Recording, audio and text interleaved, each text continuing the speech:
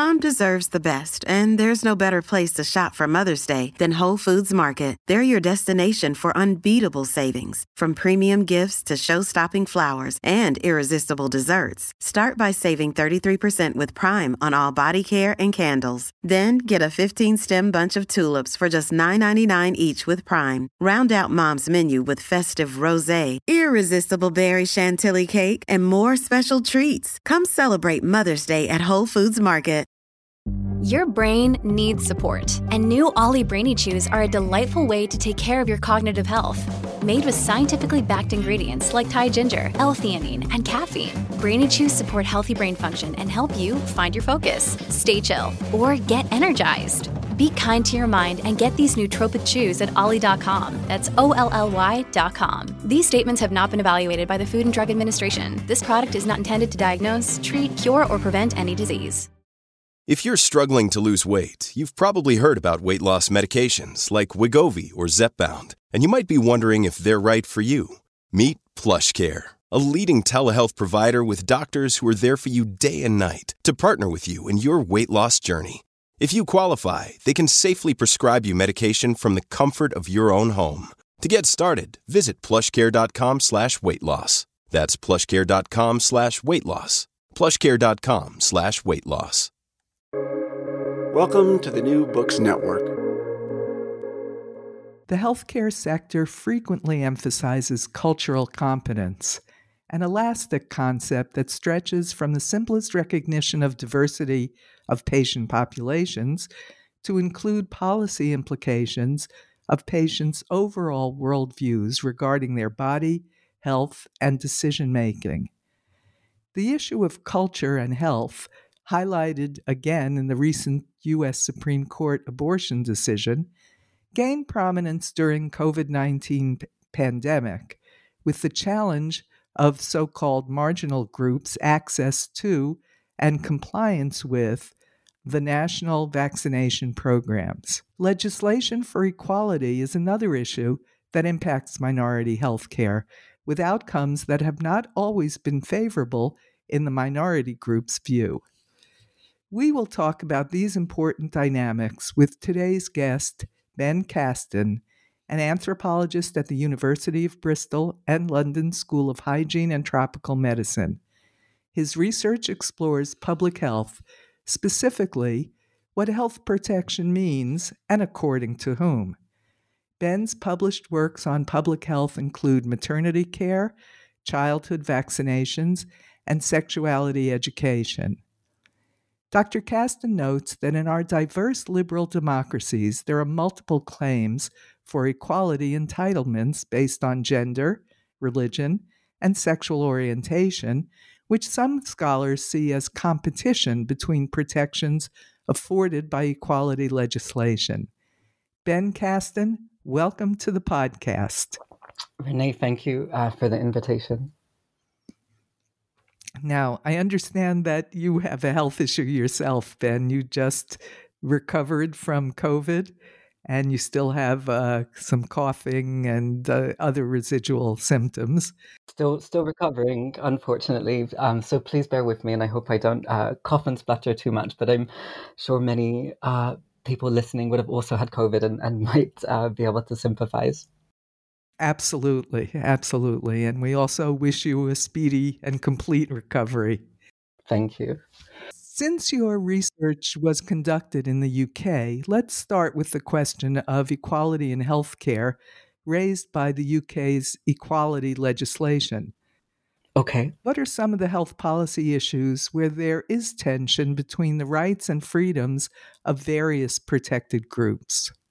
Well, we can take, for example, the Equality Act as probably quite a major one in England, which affords legal protections on the basis of race, gender, sexual orientation, disability, to name just a few of those categories. And I think, what is interesting is how areas of healthcare might lead to friction between those different categories that again have equal protections under the law.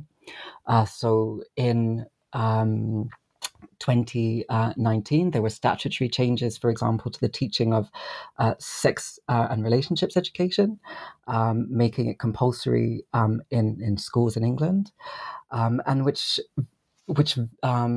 very quickly led to claims of these frictions between religious minority populations, saying that no, we don't want these issues to be taught in our schools, and we sent, children are sent to these particular schools to have a consistency in the ethos between home and school.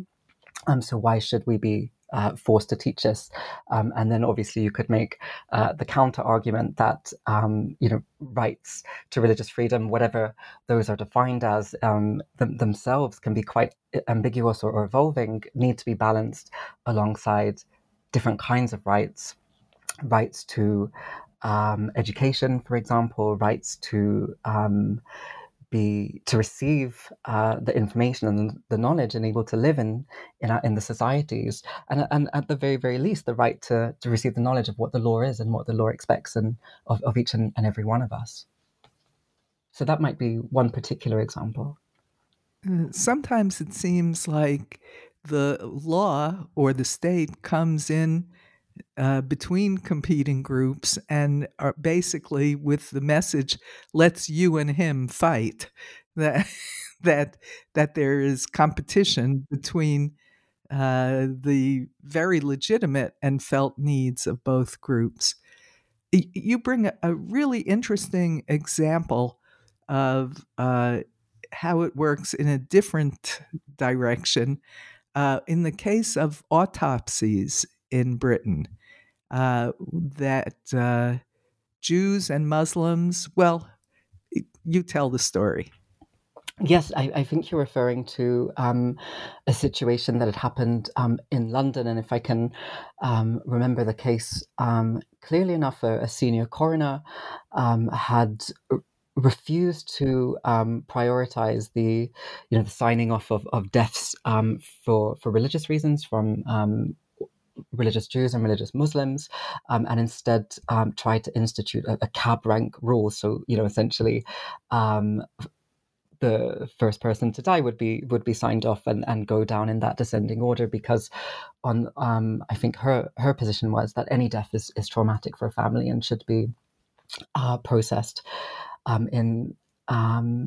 with the same kind of care and speed as any other. And obviously you had then religious groups who were countering that on an urgency of religious law to bury the dead as quickly as possible. So then raising all kinds of questions of equality and equity, and obviously the difference between equality, so treating everybody the same, and equity, giving each group what it needs in order to have the same outcomes, for example. And then, of course, there was this issue around the so-called cab rank rule, and more broadly questions of kind of invasive surgical autopsy and more digital methods of autopsy, and making those available for religious groups as well. So that is also another example, and you could say raises questions of not only how the state or actors of the state manage the possible tension within equality, but also construct the tension itself, if that makes sense. It absolutely does. And it's actually not a new problem. Now, correct me if I'm wrong. Some European countries have outlawed male circumcision and ritual slaughter, kosher and halal meat, on the basis of public health and ethics. Is that part of the issue, or is that a separate struggle that those two groups had to conduct? It's another question. For example, again, of balancing different rights, and whether the state manages that balancing act or constructs that friction. For example, the ethics of of the integrity of the child's body, for example, and the religious mandates. And that's certainly a tension that we've been seeing in certain countries in Europe, and obviously the kind of policy issues that we've seen around female genital mutilation or genital cutting, and then particular stakeholders saying, well, if we're applying that ethic to young girls, then they should also be applied to young boys, so that there's kind of the same protections across the board. Obviously, that's not getting into the polemics and the differences between the two practices, but that's certainly been a counter argument that we've been seeing.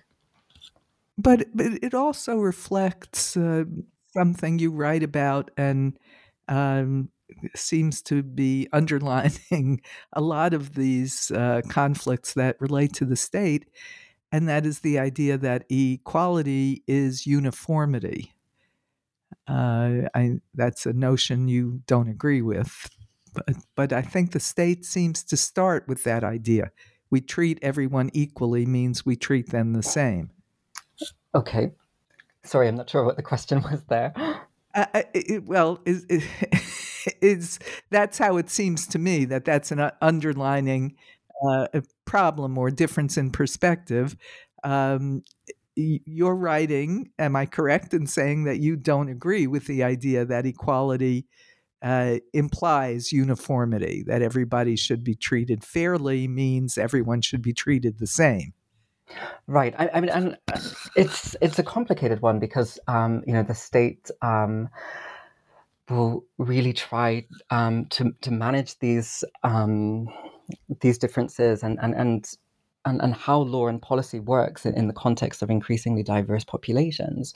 But there may be some cases where that might be necessary, for example, and then again, thinking about the issue of relationships and sex education, and at least attempting, for example, to offer or meet the minimum requirements in education around keeping young people safe in a rapidly changing world, and balancing that with religious sensitivities and sensibilities. But there are other areas where that issue of equality doesn't work, and we need to really be talking about equity and really giving each population group what it needs, or striving to at the very, very least, in order to get to the same outcome.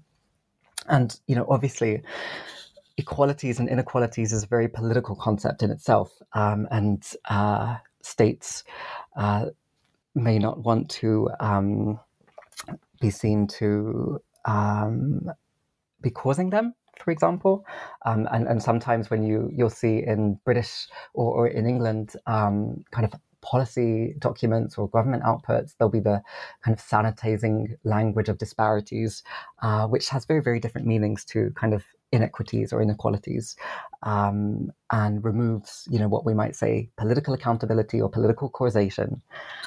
So that's also, when do issues of equality bleed into other questions of equity? Again, I hope that's clear.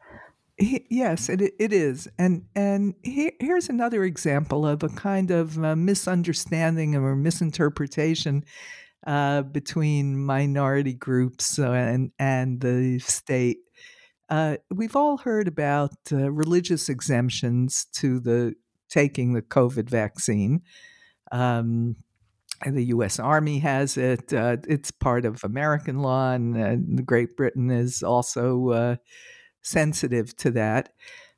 But your research implies that vaccine hesitancy in religious communities is not necessarily based on religion. Tell us what you learned about the immunization issue in one group, ultra-Orthodox Jews in Manchester. Sure. I think what you're getting at, to answer your question in a roundabout way, really raises a question of how public health and how health law is itself a cultural construction. We're talking about culture as it belongs only to minority populations, but our legal systems, our public health systems are very much situated in their own culture and their own cultural domains.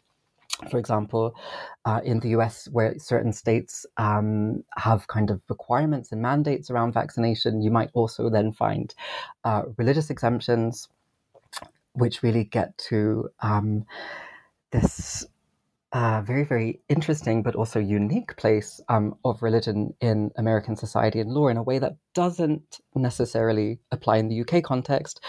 There's no legal requirement or mandate to vaccinate for school entry, for example, so there aren't religious exemptions. What I'd found in the UK in working with Haredi populations in Manchester, and which has been published in my book, Making Bodies Kosher, which is available open access download from Burkhan Books, was really that Haredi parents hold the same sets of concerns as parents in the broader population. Is this the right way to keep my my child safe? I'm breastfeeding, and Haredi women generally breastfeed longer than general white British women. So how that interacts with their decisions. I've got one child at nursery and one child at home, so I need to vaccinate now, but that decision might have been different for my firstborn, for example.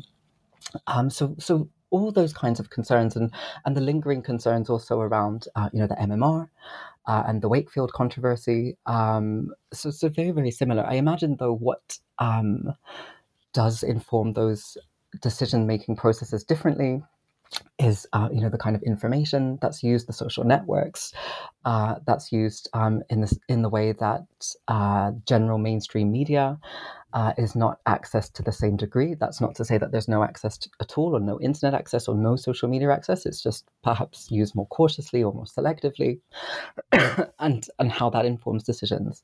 But generally, I found that mothers, and the decision was mostly down to the mum, wouldn't consult rabbis around vaccinations, very, very rarely. I found that, and that was a really interesting finding for me. That it just generally why wouldn't they consult rabbis? In the way that some parents would have felt that this wasn't an issue that would require rabbinic consultation. Not in the same way. Because it was not a religious issue? Because it was not seen as a religious issue, not in the same way, or might interfere with religion in the same way that parents had questions around contraception, for example, or birth spacing technologies. So that's not to say that they didn't consult rabbis or rabbinic authorities, and sometimes they would. But very, very rarely. And I very, very clearly remember one conversation with a mum saying, well, if you consult a rabbi and a rabbi says you've got to vaccinate, then you've really got to follow his word. But we could, I think, almost word for word, she'd said, we could, in a roundabout way, try to figure out what he thinks about vaccination and then ask him. So really, having these reservations, it could be quite hazardous. If you've got your own position on vaccination and you go to a rabbi and he says, no, absolutely, this is the right thing to do, you've got to do it. It could completely go against what they actually wanted. So parents, especially those opposed to vaccination, would be quite cautious about consulting rabbis. Sometimes they would underscore their general opposition by, using a framework of religious opposition. For example, concerns of vaccine safety and interest in homeopathy and alternative medicine, and the kind of amplification of or over-determining of vaccine safety issues, and kind of underscoring that in a religious legal language to kind of consolidate and legitimize their opposition. But that was very, very much an issue among American Orthodox and Haredi Jewish parents. And again, I think that's because of the influence of that very American legal public health culture of religious exemptions. Now, you introduced an idea that was new to me, and I thought it had great depth, uh, both for the group that you studied, but also for others, that helped me understand in general why there was so much objection or reluctance, hesitancy about the vaccinations. You write that immunization can be looked at as a metaphor for the creative boundary between the self and the larger world. Now, the self in this case is also the group. It's the boundary protecting the minority from not only the virus, but also from the social contagion of the outside world's values.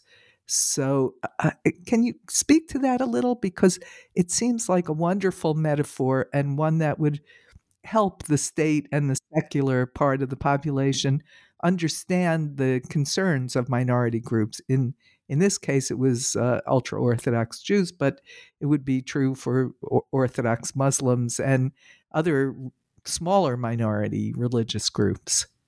Sure. I mean, protection has very different meanings for for different kinds of people, depending on who's being asked. And that needs to be considered as part of these conversations around vaccination or healthcare sector more broadly. What people view as the right way to protect ourselves and how that aligns or doesn't, how that aligns or doesn't align with what the state might position as the right, responsible thing to do, being a responsible citizen, and really having those conversations. And I think that, again, to answer your question in a roundabout way, again, we very much often talk about the issues of objection and positioning that as an issue within individuals and social groups, for example.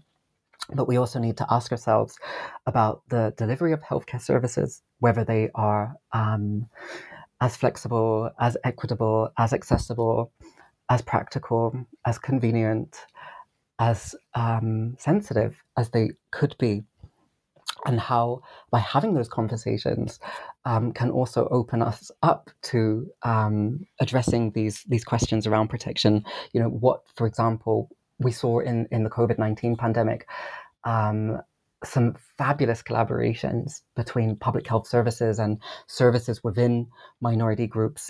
For example, to collaborate and co-deliver the vaccination program, we saw vaccines being administered in mosques, really taken to people and communities to promote that confidence, to promote that trust, to promote that access, and really showing how things can work very, very differently.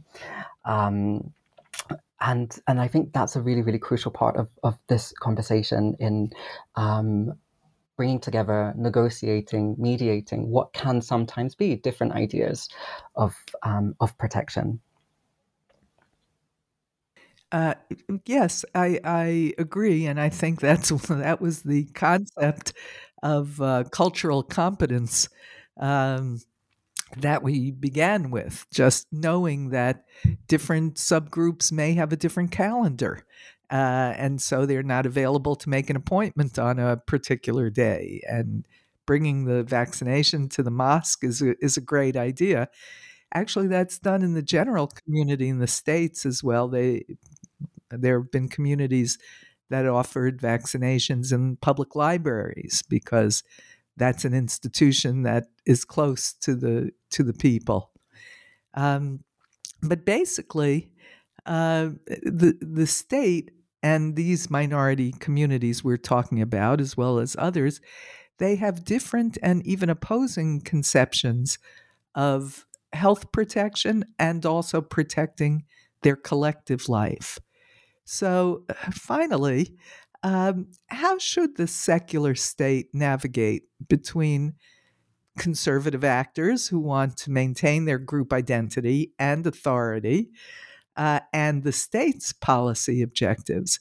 And that is how to negotiate. What are your ideas about how to negotiate British values, if we can still use that term, with Orthodox Muslim and Jewish values. Well, I think, the question of whether the state is secular is another podcast conversation entirely. But I think, and there's an anthropologist, Arthur Kleinman, and he said something that really, really resonates with me, and that is, to routinely ask patients what matters most to them, rather than to assume, but to try and determine. And I think that can be a starting point for all kinds of conversations of cultural competence in health or in society, and how we just start the conversation. And I think that there really could be a lot there. It sounds quite simple, it sounds quite basic, but rather than going on the defensive or the antagonistic, to really start in having that opening conversation. And it's not going to work in every scenario. We've spoken about a lot of different issues, but what could happen in the domain of autopsy and what could happen in relationships and sex education, they're going to be different, because there are the potential for, as we've seen, for different kinds of frictions, some more solvable than others, but we can at least strive, I think. And the ultimate goal of public health, or statutory services as they're called in England, is to serve populations, and that might take different paths for different populations. It's just having the resources and the infrastructure in place to at least try, know where maybe we need to do something different in order to get to the same end goal. And again, I think what strikes me about our conversation is just to really underscore that how public health or law or our political systems operate are in themselves in cultural domains, and culture is not just the something that belongs to minority groups. And we often forget that the state is not neutral. It's a culture in itself. It's a third party. Absolutely. And then when we start with that, we understand how sometimes states and policies and laws, again, can construct the frictions that we see. Yes, absolutely. Thank you for bringing it to our attention. I'm very mindful, having just recovered from COVID myself, that I don't want to wear you out or take advantage of your goodwill to participate in this conversation today. But before I let you go, tell us something about what you're working on now. So I am finishing up this project on the relationships and sex education, and starting a new project on the delivery of or the change in program of tuberculosis vaccine with colleagues at the London School of Hygiene and Tropical Medicine. So very excited to take these questions forward in a slightly different direction. Well, lots of good luck with that project, both the one you're completing and the one you're starting. And thank you so much, Ben, for coming on the show today. Thank you, Renee, and thank you also to Bela for making this possible and sharing your time with me. Absolutely. Thanks to our researcher, Bela Pasikov.